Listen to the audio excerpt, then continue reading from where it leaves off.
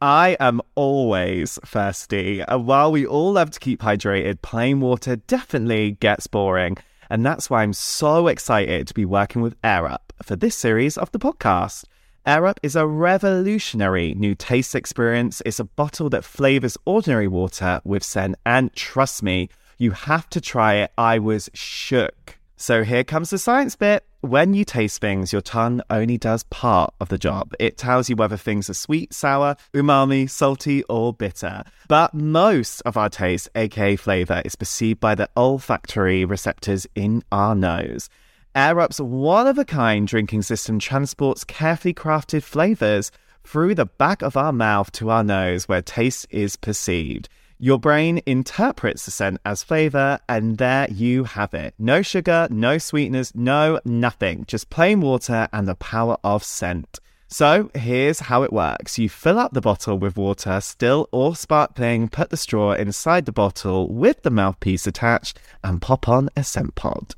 To activate the scent pod, all you have to do is pull it up gently until it stops. If it's not activated, you will just drink water. Drink normally through the straw, and while you sip, the scent transports the flavour from the back of our mouth to our nose, and you get all that lovely taste. You can check out the full range of bottles, pods, and accessories at air-up.co.uk, and you get 10% off full price items using my code RAIN. Hydration just got more exciting, babes. Hey, I'm Josh Smith, and welcome to RAIN. This podcast is all about empowerment and open conversations with incredible guests. So, let's get straight into it.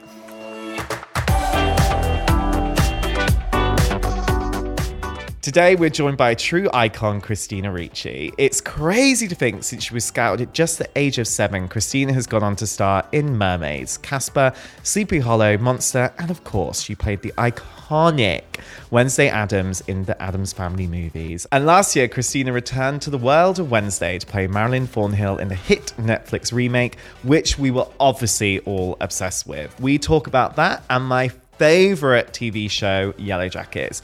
If you haven't watched it yet, it tells the story of a team of high school footballers who survive a plane crash. Christina plays a psychopath, Misty Quigley. It's a performance which is getting her major Emmy Awards buzz for a reason. You have to see it.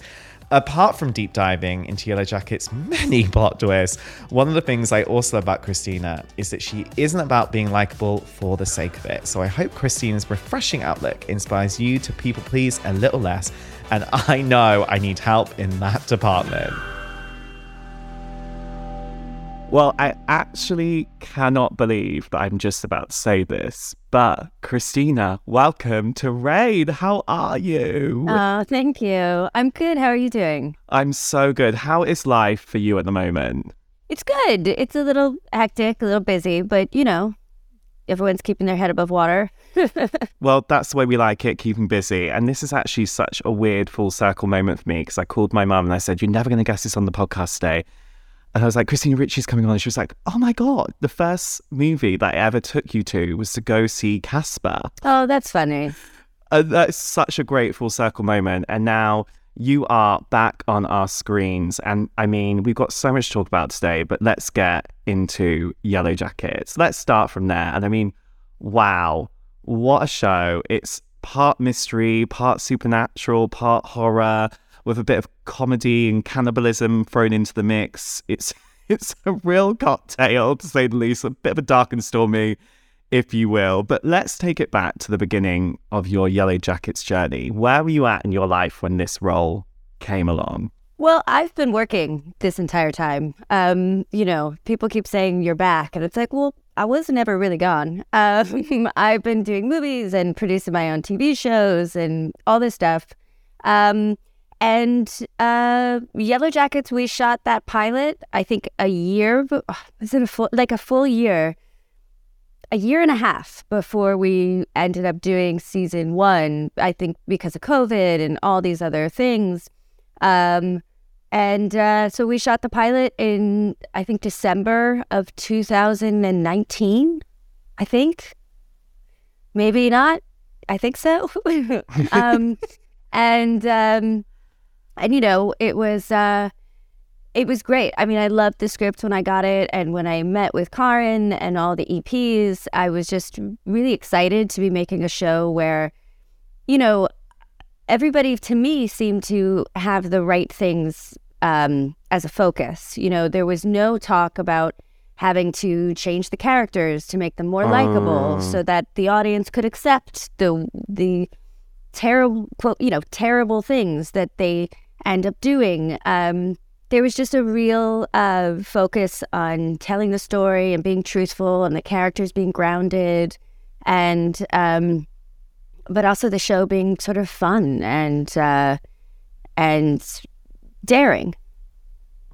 And it is very daring. And I think that there's a little bit of Misty in all of us in a way, because she does have that kind of like people-pleasing element. She wants to be accepted, but then she's kind of battling herself at the same time.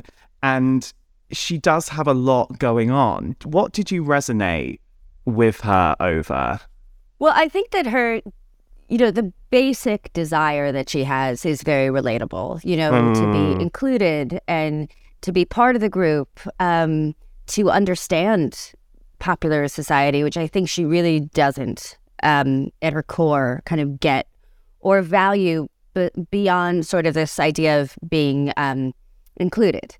But she also is somebody who is shunned sort of from the pack for good reasons, because once you include her, she does things that hurt other people, not necessarily intentionally. I don't think her intentions are ever sinister, but she just has she just has no boundaries, and her sort of moral compass is not the same as everybody else's. So I think a lot of the darker things she does make sense to her, but it's just like her ability to go way beyond what is acceptable. That is a problem. So I relate to like the compulsive need, the nonstop. I relate to the fact that we all as humans have this compulsive need, whatever it is, need, and usually it's need to be loved. And that is definitely something I think Misty has, although I don't know that she actually has the capacity to feel what real love is or to understand love. There's definitely like, she starts the show at a deficit because, that first, in the pilot, we watch young Misty just watch an animal slowly drown. So I'm pretty sure that's meant to indicate that there's something missing there. Yeah, there is definitely a couple of question marks over her behavior, to say the least. But it's so interesting, that idea of acceptance versus self-acceptance and finding acceptance within yourself, because that is a universal journey we all go on, don't we? What's that journey towards self-acceptance been like for you?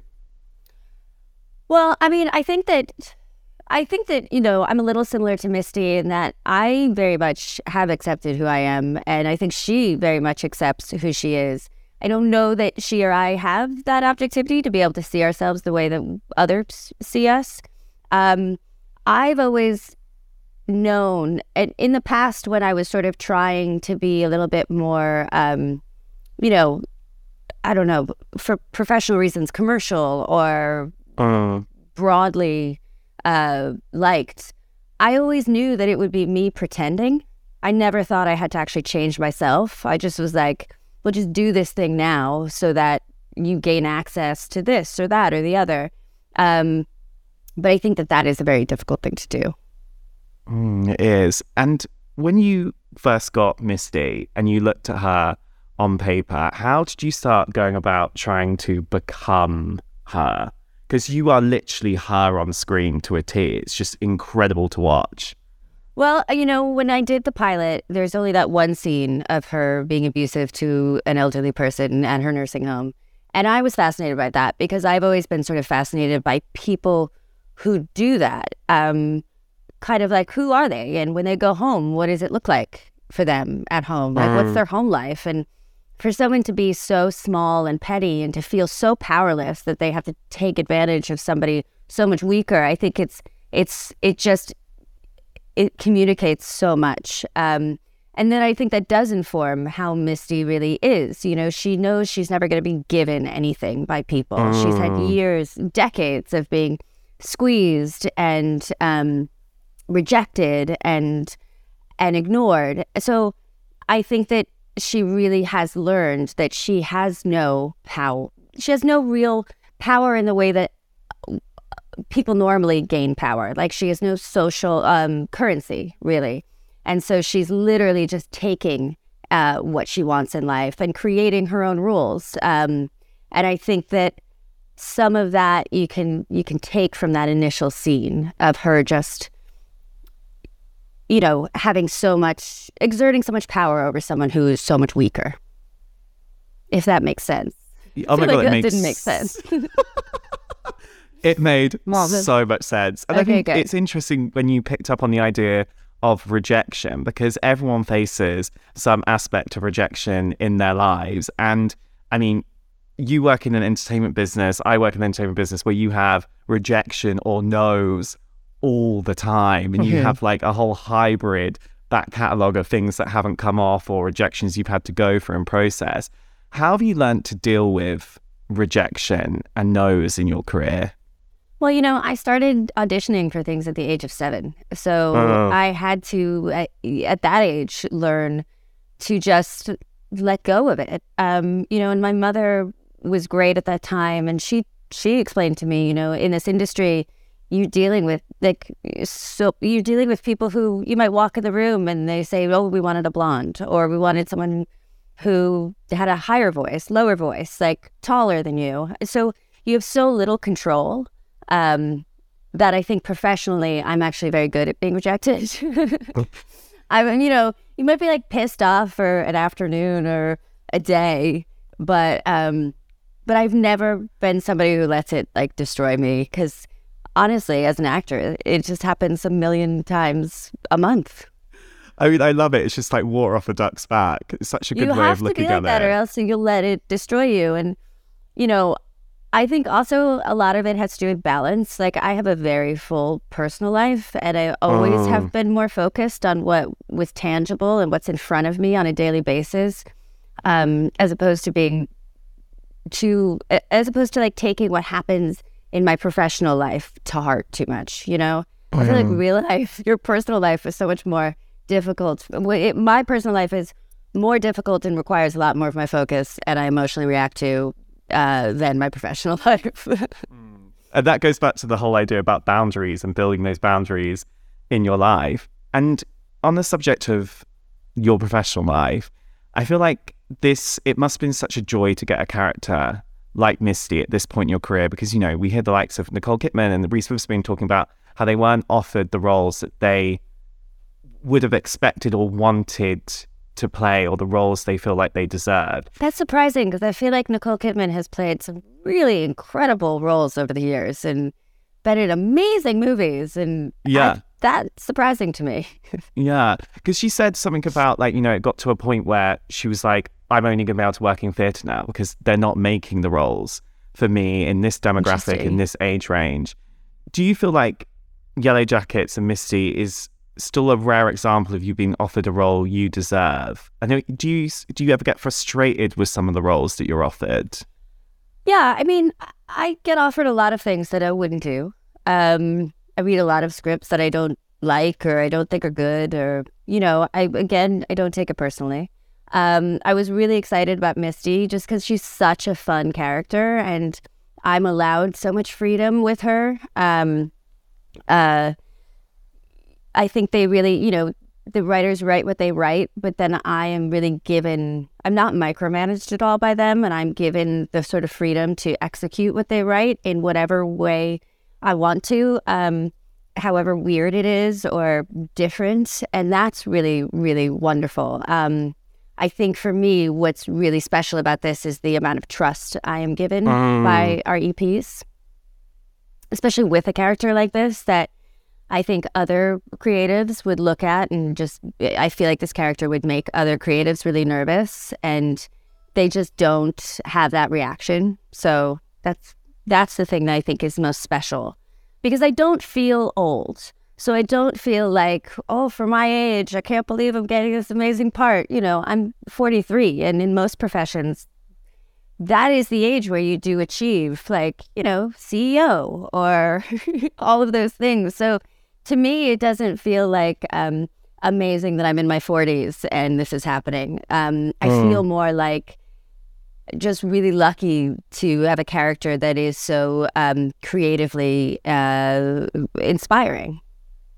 And it's great that the entertainment industry has caught up with that, because we don't have enough of that discussion, because we see people, it's almost used to be like you hit over 30 and then it was like, oh, you're done now. And there's so much amazing 4-dimensional characters and stories to be told in every single age range. And this is what this show really stands for. Yeah. I mean, we have a whole cast of 20-somethings and then a whole cast of 40-year-old women. And it's great. I think there's still tons of content that reflects sort of the attitudes of old. But thankfully, I think with the creation of all these streaming platforms, there needed to be so much content created that they let in a lot of different kind of voices and perspectives. And while we're talking about the agency you've had over the script and bringing the script to life. Oh, I don't have any agency over the script. Don't. TV is not like film. They write whatever they write, and then I execute it to the best of my ability. I have agency on set, but not when it comes to any of the writing or what the character does at all. Well, the way you deliver those one-liners of Misty is exceptional, and she's become a meme for that exact reason. If you were to rate Misty's one-liners, which one really stands out as one of your ultimate lines that she's had where you're like, oh, that was a goodie? God. I don't know. Oh my God. Okay. I'm trying to think of some. I don't know. I enjoyed hissing at Elijah to hit him. Like, there's a scene with the interrogation, and I'm literally telling Elijah to hit this character that he's interrogating. I enjoyed that part. I can't really think of any of her one-liners. I'm so sorry. I'm trying so hard. I did enjoy when she came in and said who died when she was helping them clean up the Adam Martin murder. That was fun. I mean, I have fun doing all of it. So I guess for me, it's hard to like pick out different things and even like see, when you're doing a performance, you don't necessarily view the next line you're going to do as a one-liner. So, there are scenes I've loved and lines I've enjoyed saying, a lot of them actually. And then just like they give me freedom and they let me, I do ad-lib a bit, and, Mel and I had this really funny thing with a goat, and I got to name, in the scene, I named the goat. It was just like, they allow me to sort of like fill the air and scenes as my character, which I really enjoy.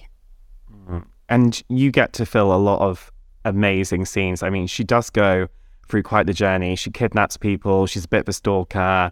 She's a bit of a beggar friend. She's a dark nurse. She's part unhinged, part sociopath, citizen detective. And the plot twists that go along with that are so good. Was there a plot twist that really had you stepping back and going, whoa, didn't quite see this one coming?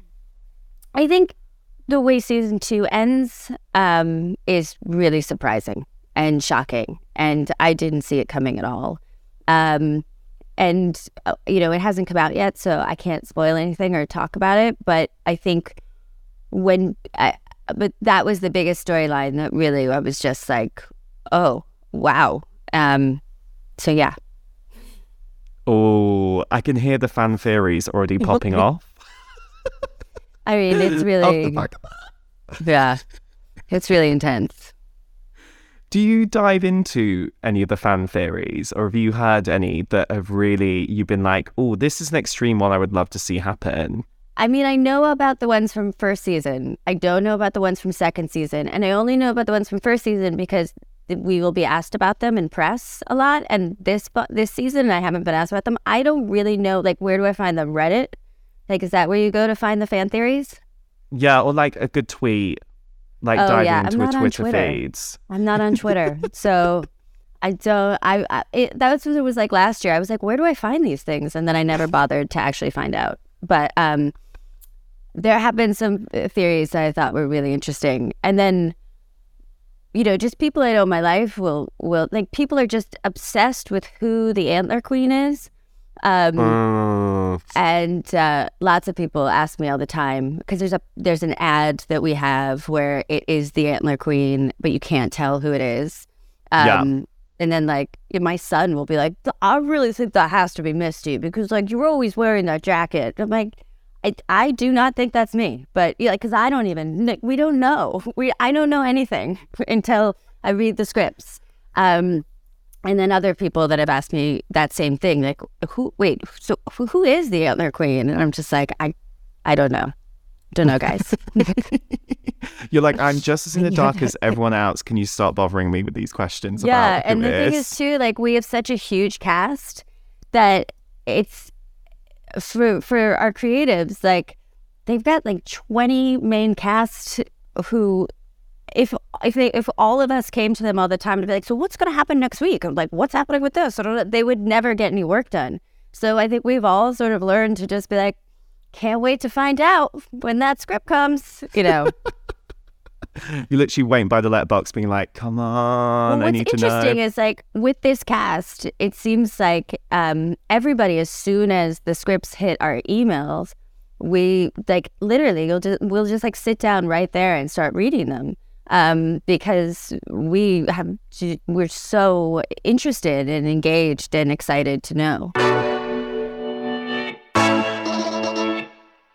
Time for a little break, and I don't know about you, but I am thirsty. And I'm so thrilled to be working with Air Up for this series of Rain. Hydration is so key to our all-round well-being, but plain old water can get very boring. Air Up is a completely new taste experience that flavors water through scent. It works like it's magic, but it's just incredible science. And because of this, Air Up works without any sugar or sweeteners. You just add a scented pod to the top of your Air Up water bottle, and it tricks your mind into thinking the water is flavored when you drink. Trust me when I tell you, you have to try it. So don't forget my discount code. You get 10% off full price items when you head to air-up.co.uk and use the code RAIN. One of the special things about this show is the central and slightly dysfunctional sisterhood that there is. Trauma bonds. Yeah, trauma bonds. We love a trauma bond. How much has sisterhood helped you in your life? And when has it really helped you? Well, I have an older sister, and, like, I literally call her for every difficult decision. So I really understand that bond, and I am very much a little sister. Like, even on set, the dynamics are really interesting on set. Like, Melanie is the oldest sister, and she is the oldest child in her family. I am the youngest child in my family, and I am such a little sister. And then we have, like, the middle siblings, and they have, like, their own orders. Like, Juliet is almost the oldest sibling, but not quite. And it's really interesting. And I would say that, in my personal life, I've definitely had times where, like, crazy things have happened. And because I am a public figure, it's been in the press. And I've had a lot of women I knew briefly, or women I don't know at all, reach out to me to support me and to give me advice and just know that they're thinking about me and all this stuff. So I do think there is a very strong thing amongst women to sort of be there for each other. And I have felt that in my life. How incredible is that sisterhood on set between you all? On set, it's amazing. I mean, this last season, for season one, I only had one scene with all the other adults. Most of my stuff was with Juliet, and then that was pretty much it. And then I had one scene. And then this year, I think the last 4 episodes, all the women are together. And it was really fun. And like for the last 2 episodes, it was mainly night shoots and night exteriors. So we're all like holding in a tent together. And, you know, people get really silly at like 3 a.m., you know, and we had so much fun. And I have to say, Juliette Lewis is possibly the most charming, entertaining, funny person after in general, but like after midnight, it really kicks in and it's really fun. And we had a really good time, really silly, really fun, also helpful. It's a cast that like you can say to somebody, like I'll say to Melanie, I say this to Melanie all the time when they're doing like reaction shots of us.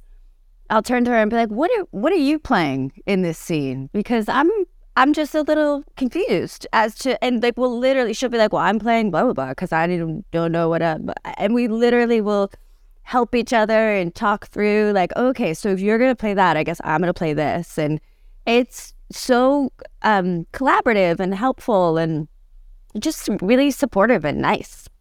And I think what's so interesting about this as well is we've kind of touched on this already, is having this dual plot line between the teenage survivors and the present day.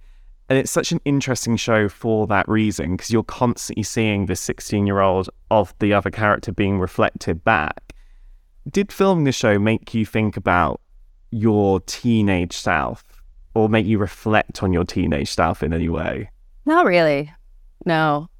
No. I mean, I don't feel like I'm that different, to tell you the truth, than I was when I was a teenager. I mean, I probably am in some ways, but I don't know. It never made me think about that. A little bit in terms of like when people would ask, you know, did you offer advice to Samantha Henratty, who plays young Misty? Like, did you offer advice to her and all this stuff? And I was like, yeah, if I was her age, and she, I think, was 23 when we started and had been working since she was 5, and I also was working for a really long time, what would I want to hear? So I sort of more put myself in the place of her, not the character, and then decided not to be condescending and offer her advice that she didn't need. So, you know. You've both been in the game for a while. Yeah. I mean, I do find that interesting when people will be like, so did you give the younger cast advice? And I'm like, they're in their 20s and have been working for a really long time. They do not need me to tell them anything. They're so capable. I mean, they're so talented. And then I also I know that me as in my mid 20s, I would have been like, why are you telling me stuff as though I don't know how to do it? You know, so that I do find interesting. Yeah, you're like, I've been doing this since I was 7. Yeah. Samantha would be like, yeah, I've been on like about 1 million film sets. Thanks so much. Yeah.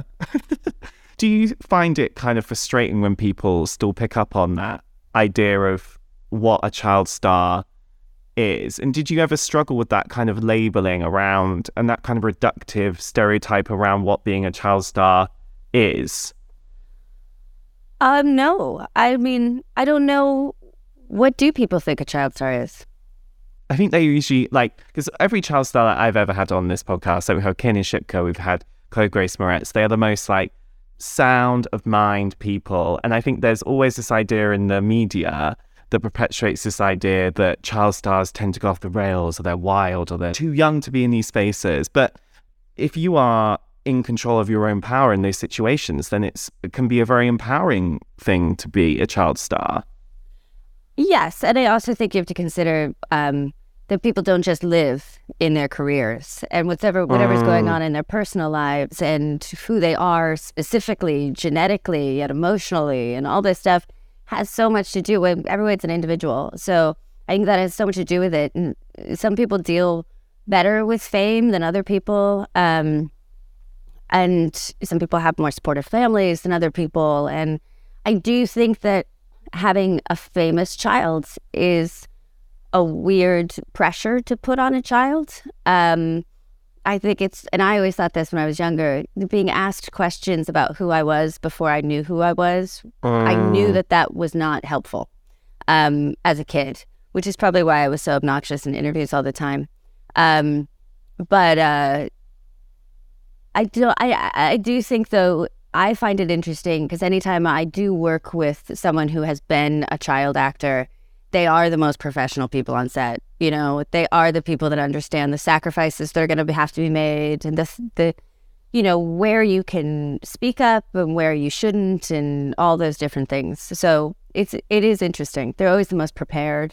They're always the most adaptable as far as working with them.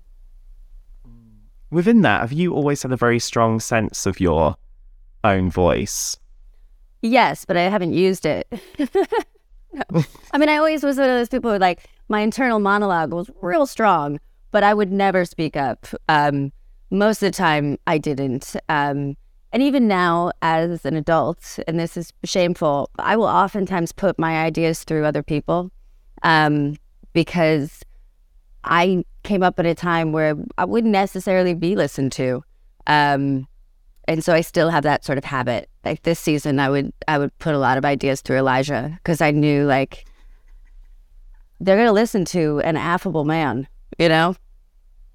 Does that frustrate you that you still have to think that way? Well, I don't know if I have to. That's the thing. It's sort of like conditioning and something I do. And it's probably also really, like, lazy on my part, you know, to not, like, stand there on my own 2 feet and say what I want to say. You know, it's a bit cowardly. So I guess in a way it frustrates me with myself. I guess I'm that's something more that I'm sort of, I think is funny, but I'm also like, you're kind of being a dick right now. I was thinking about the way that your career has developed. And I mean, your first big breakout role was in Mermaids opposite Cher, who is, like, basically the queen of the universe. And I was wondering if watching a literal icon, an empowerment icon like that from a young age, did it empower you straight off the bat? It empowered me in a lot of ways. I would say, you know, with Cher, there was no artifice. You know, it was just straightforward and clear. No manipulations. She wasn't coy. She didn't feel the need to flirt with men to get her way or any of these things. She was just strong and completely straightforward and smart. And she educated me a lot while we were filming that movie. And she always made sure that I knew what was going on with the film and with shooting. And I think that did influence me because I'm not a person who, like, wins everyone over so they'll be on my team, and I don't, like, flirt to get my way, and I don't use any of that stuff either. I'm very straightforward and even blunt, you know, and I don't worry about things like making everyone my friend so that everyone will be on my side all the time, things like that, you know. I think we all have this predetermined thing within us to always be likable, and actually you don't have to be likable to everyone all the time, do you? Like, that's not going to serve you. I definitely see how it's helpful for some people, you know. I definitely have watched other people and been like, oh, it's because everyone likes them that they're getting their way right now. This is amazing. Like, if I just put and then I've considered, like, could I do that, or do I want to spend my time doing those things? That I just think I'm too lazy. I'm more just focused and about the task at hand and that kind of stuff. Obviously, one of your most iconic roles of all time, amongst all the iconic roles you played, is obviously Wednesday. And I was thinking about this because she is such a great role model in some ways, minus some sort of questionable life decisions and things she does, because she knows who she is. She doesn't conform. She doesn't try to be anyone else. She doesn't change to try and please anyone. Do you think playing that character early on kind of set you up for life in knowing who you are and not feeling the need to change? I mean, I did. Yeah, possibly. I mean, I always say with that character, it's hard to know how much I was already like that and how much I was influenced, just because, you know, I played that character for, I think, both movies. I think in total took God, 15 months. So I spent 15 months of my life at a very young age playing this character, getting a lot of positive reinforcement for that character. And then once the movies came out, more positive reinforcement. And I think when you're young, I do think that affects you. So I think there is a very strong possibility that did affect who I ultimately became or was evolving into. But I don't know. I mean, I could have been like that before, and that's why I got the part. You know what I mean? So it's a chicken and the egg kind of situation.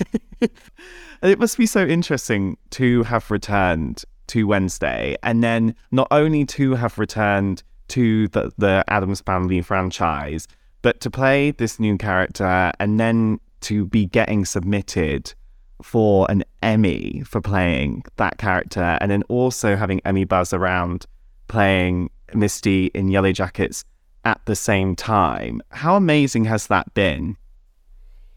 I mean, it was so great to be included in Wednesday, and to play a different character in Wednesday and be a part of it and work with Tim, and the whole thing was really, really fun. I don't think I'm going to get nominated for an Emmy for that, but there are so many other incredible performances that I think my chances are low, but it's really great. I mean, and I just think in general, the experience with Wednesday was really a rewarding one for me. How is it rewarding? Well, I mean, I was thrilled to be a part of it, and to be able to speak on behalf of why this character should be recreated for different generations, and why she is such a great role model, like everything you said about her. I think it's been great to be able to talk about that, but from a point of view where I'm not actually playing that character. I think that's been really wonderful. And just the shooting experience was so great. I loved working with Jenna. She was so good, and she's such an interesting person, and I really like the kind of woman that she is, and the kind of actor she is. And then I loved working with Gwendolyn. That was so fun. I love her so much. So it was just all in all a really fantastic experience. And could there be a comeback for season 2? I really don't know. I haven't been told anything yet. I don't know. Well, I'm crossing my fingers. I mean, the thing to consider, though, also is that if Yellow Jacket shoots at the same time as Wednesday, I would not be able to do anything in Wednesday. So it might be one of those, like, just scheduling, logistical, not possible things. It is something that, I don't know if people consider that, but it's an issue. You're like, I can't be in 2 places at once, guys. And they won't let me either. They won't let you. Having the amazing career that you've already had and you have, and all the very tangible success you have, how do you think your definition of success has changed, do you think? Well, I mean, I am older now. I have a family. I have children. I've been through a lot of struggle in my life. And I think that I'm very grounded in my personal life. And by grounded, I mean dealing with my everyday life in that's what's tangible. So for me, my career, I view success as being able to support my family and give them what, I dream of giving them, feeling secure and safe. And also having the ability as an artist to have my work be creatively satisfying. And all the other stuff is great. Like being nominated for an Emmy last year was amazing. I had the most incredible time. There's like a week of parties before the Emmys that everyone has to go to, which didn't exist when I was younger. And it was just so fun. And I don't know if when I was younger I would have had as much fun in that situation. But this time it was just like, it was so fun to be there and to be amongst people that I can't even believe I get to call them peers, people I'm fans of. And then to be at the Emmys and I was able to just enjoy it and have a good time in a way that I don't think I've ever been able to before in my life and career. So So it was really amazing. It was an amazing experience. Does that grounding as well also give you a new perspective on failure as well, and what you might have perceived as failure before? Yeah, because for me now, the stakes are high in my personal life. So failure to me has less to do with my career as it does with very real things in my personal life. It's the success of my children, the financial stability, all of those sorts of ins and outs. Whereas, I love what I do. I love being an actress. I don't ever want to not be making film and TV. But I think I also have a view of it where it's like, well, if opportunities dry up, or if I'm not doing the kinds of things I want to do, or if nobody wants to cast me anymore, I do understand that there are other options in this world. And for me, the things that would be more devastating are things that would happen to my family, or, very real sort of personal things. When you look back at your career and sort of the way that, women have been treated in the entertainment business, and the kind of sexism, everyday sexism you have to come up against all the time, is there a moment of sexism that still really shocks you, or is there everyday sexism that you still have to come up against where you're like, oh, here we go? Yeah, you do encounter it all the time still, like even really bizarre not bizarre, but really like small everyday ways. I feel like every time I travel, I have to be really aware of the fact that I'm a small woman and like fight for my space at on a plane or an airport, and just little things like that I think really still exist. How do you think you've learned to take up space? I'm very aggressive. I've learned to be very aggressive, to the point where I always joke that if anybody ever saw me on an airplane, they would not like me at all. No.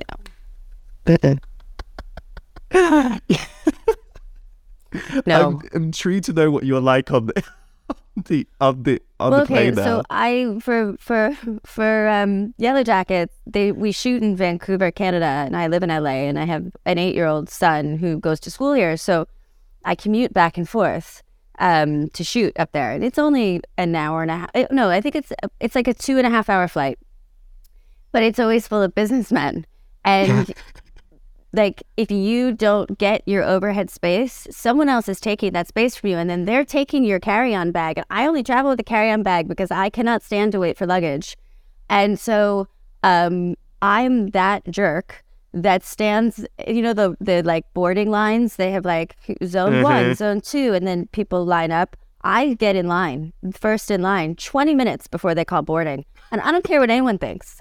I stand in that line. I wait in that line. I don't care. If someone tries to go past me, I'm like, do you not understand how lines work? Because this is clearly a line. There's like, no, you cannot, you cannot shake me. You cannot rattle me. I am waiting in that line. So I'm always like first on the plane, and then I'm the first person off the plane. And I am small enough to wiggle in between people, get my bags, get down, and I'm always first and then I usually like race to customs, and I have like, I now know this special route through customs where you do like the app in advance, and then in Canada, you get to go in this line that no one knows about. But it's just because I filled out the ArriveCan app on the plane. People would be like, how are you out of this airport in 15 minutes? And I'm like, oh no, you don't understand. I have a whole thing. And when people don't abide by the rules, where it's like this row and then that row, and then like I will speak up. I will say something. I love this. I love how the aircraft and the airplane has become your kind of metaphor for life. But also, I feel like there's something very triggering about flying, especially when you fly a lot. So like I get like my heart starts racing the second we like pull up to the gate. Like it just really triggers this like fight or flight thing in me, which I think it does with a lot of people. And that's why a lot of people act a little crazy at airports. I now only want to travel with you because I feel like you get shit done. Yeah, but it's tough. Like it's a tough situation. Sometimes I travel with my son and he knows. He's like, okay, ready. We're go. Like we put our shoes on the second that we land, and like by the time shoes are on, backpack's ready to go, we're going. And he like grabs my hand and we just like, but so it's a little bit much, I think, to travel with me. I love how you just mean business. You're like, I'm doing it. I'm getting out of here. I have a life to live. I love it. Well, it's been so great talking today. And we always end on one last question. That is, in the reign of your life, what is the one rule you'll always live by? I think sort of the unspoken rule for me is, and something I'm learning as well, because I'm bad at saying no. I tend to say yes a lot and then not really be able to fulfill all the commitments I've made. So trying to sort of live by this rule of, you know, is it something that makes me happy? Is it something that serves my family? Is it something that is good for me? And I guess learning a little bit more, just a little bit more healthy amount of egotism, I guess. If that's a word. Is that a word? Egotism? I think it is. I think that's definitely a word. Yay! Bing, bing, bing. You know, a little bit more like egocentric kind of decision making. Yes. And doing things that serve you and not always in the service of others. Yeah, because I lived my life for a long time feeling constantly like put upon, or feeling like I had no space to do the things that I really needed to do for myself and my family. And just learning sort of a change in those kinds of things. Do you feel like you've got to the point in your life now where you have your full power in that sense? No. No. I'm still trying. And maybe we never actually get there, and the whole process is just trying to find our power best we can in certain situations. But yeah, but maybe that is growing and getting older and everything, and it's natural, and it just happened in different ways for different generations around different topics. And, you know, maybe it is just the natural process of growing to fulfillment, I guess. Well, I love seeing you on our screens. Thank you. You are in your full power on our screens as Misty. And I love to see it. She questionably in her own power, shall we say. Yeah, she's created her own definition for power, but, you know, she's there. She's there. Well, thank you so much for joining us today. And good luck, fingers crossed, for a stunning Emmy on that fireplace. We'll see. It'd be nice. It'd be nice to have around the house. It'd just be really nice. It'd be really nice. I would love to have that experience again. Let's just say that.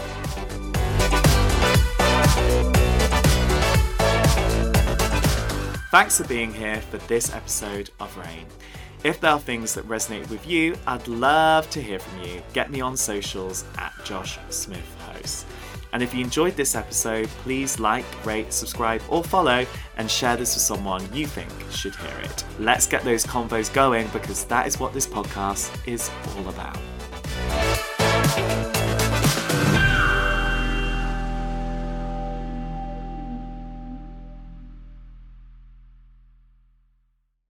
Hi babes, me again. Just wanted to tell you about something very exciting. I can't believe I'm about to tell you this, but I've written a book and it's called Great Chat. As you know, I love to chat, plot spoiler, and I love talking to people about their lives because, as I always say, talking and listening is so powerful. The book is all about how you can master conversation and transform your life, just like it has for me. I've used my experience from all the amazing interviews I've been lucky enough to do, as well as a load of research to help you deal with everything from making new friends to embracing difficult discussions. Great Chat should never be underestimated. It can truly improve your well-being, allow you to create the life you want, and bring the connections you are so deserving of, babes. You can pre-order Great Chat today in hardback, ebook, and audiobook, read by me, no less, and it's out on the 20th of June.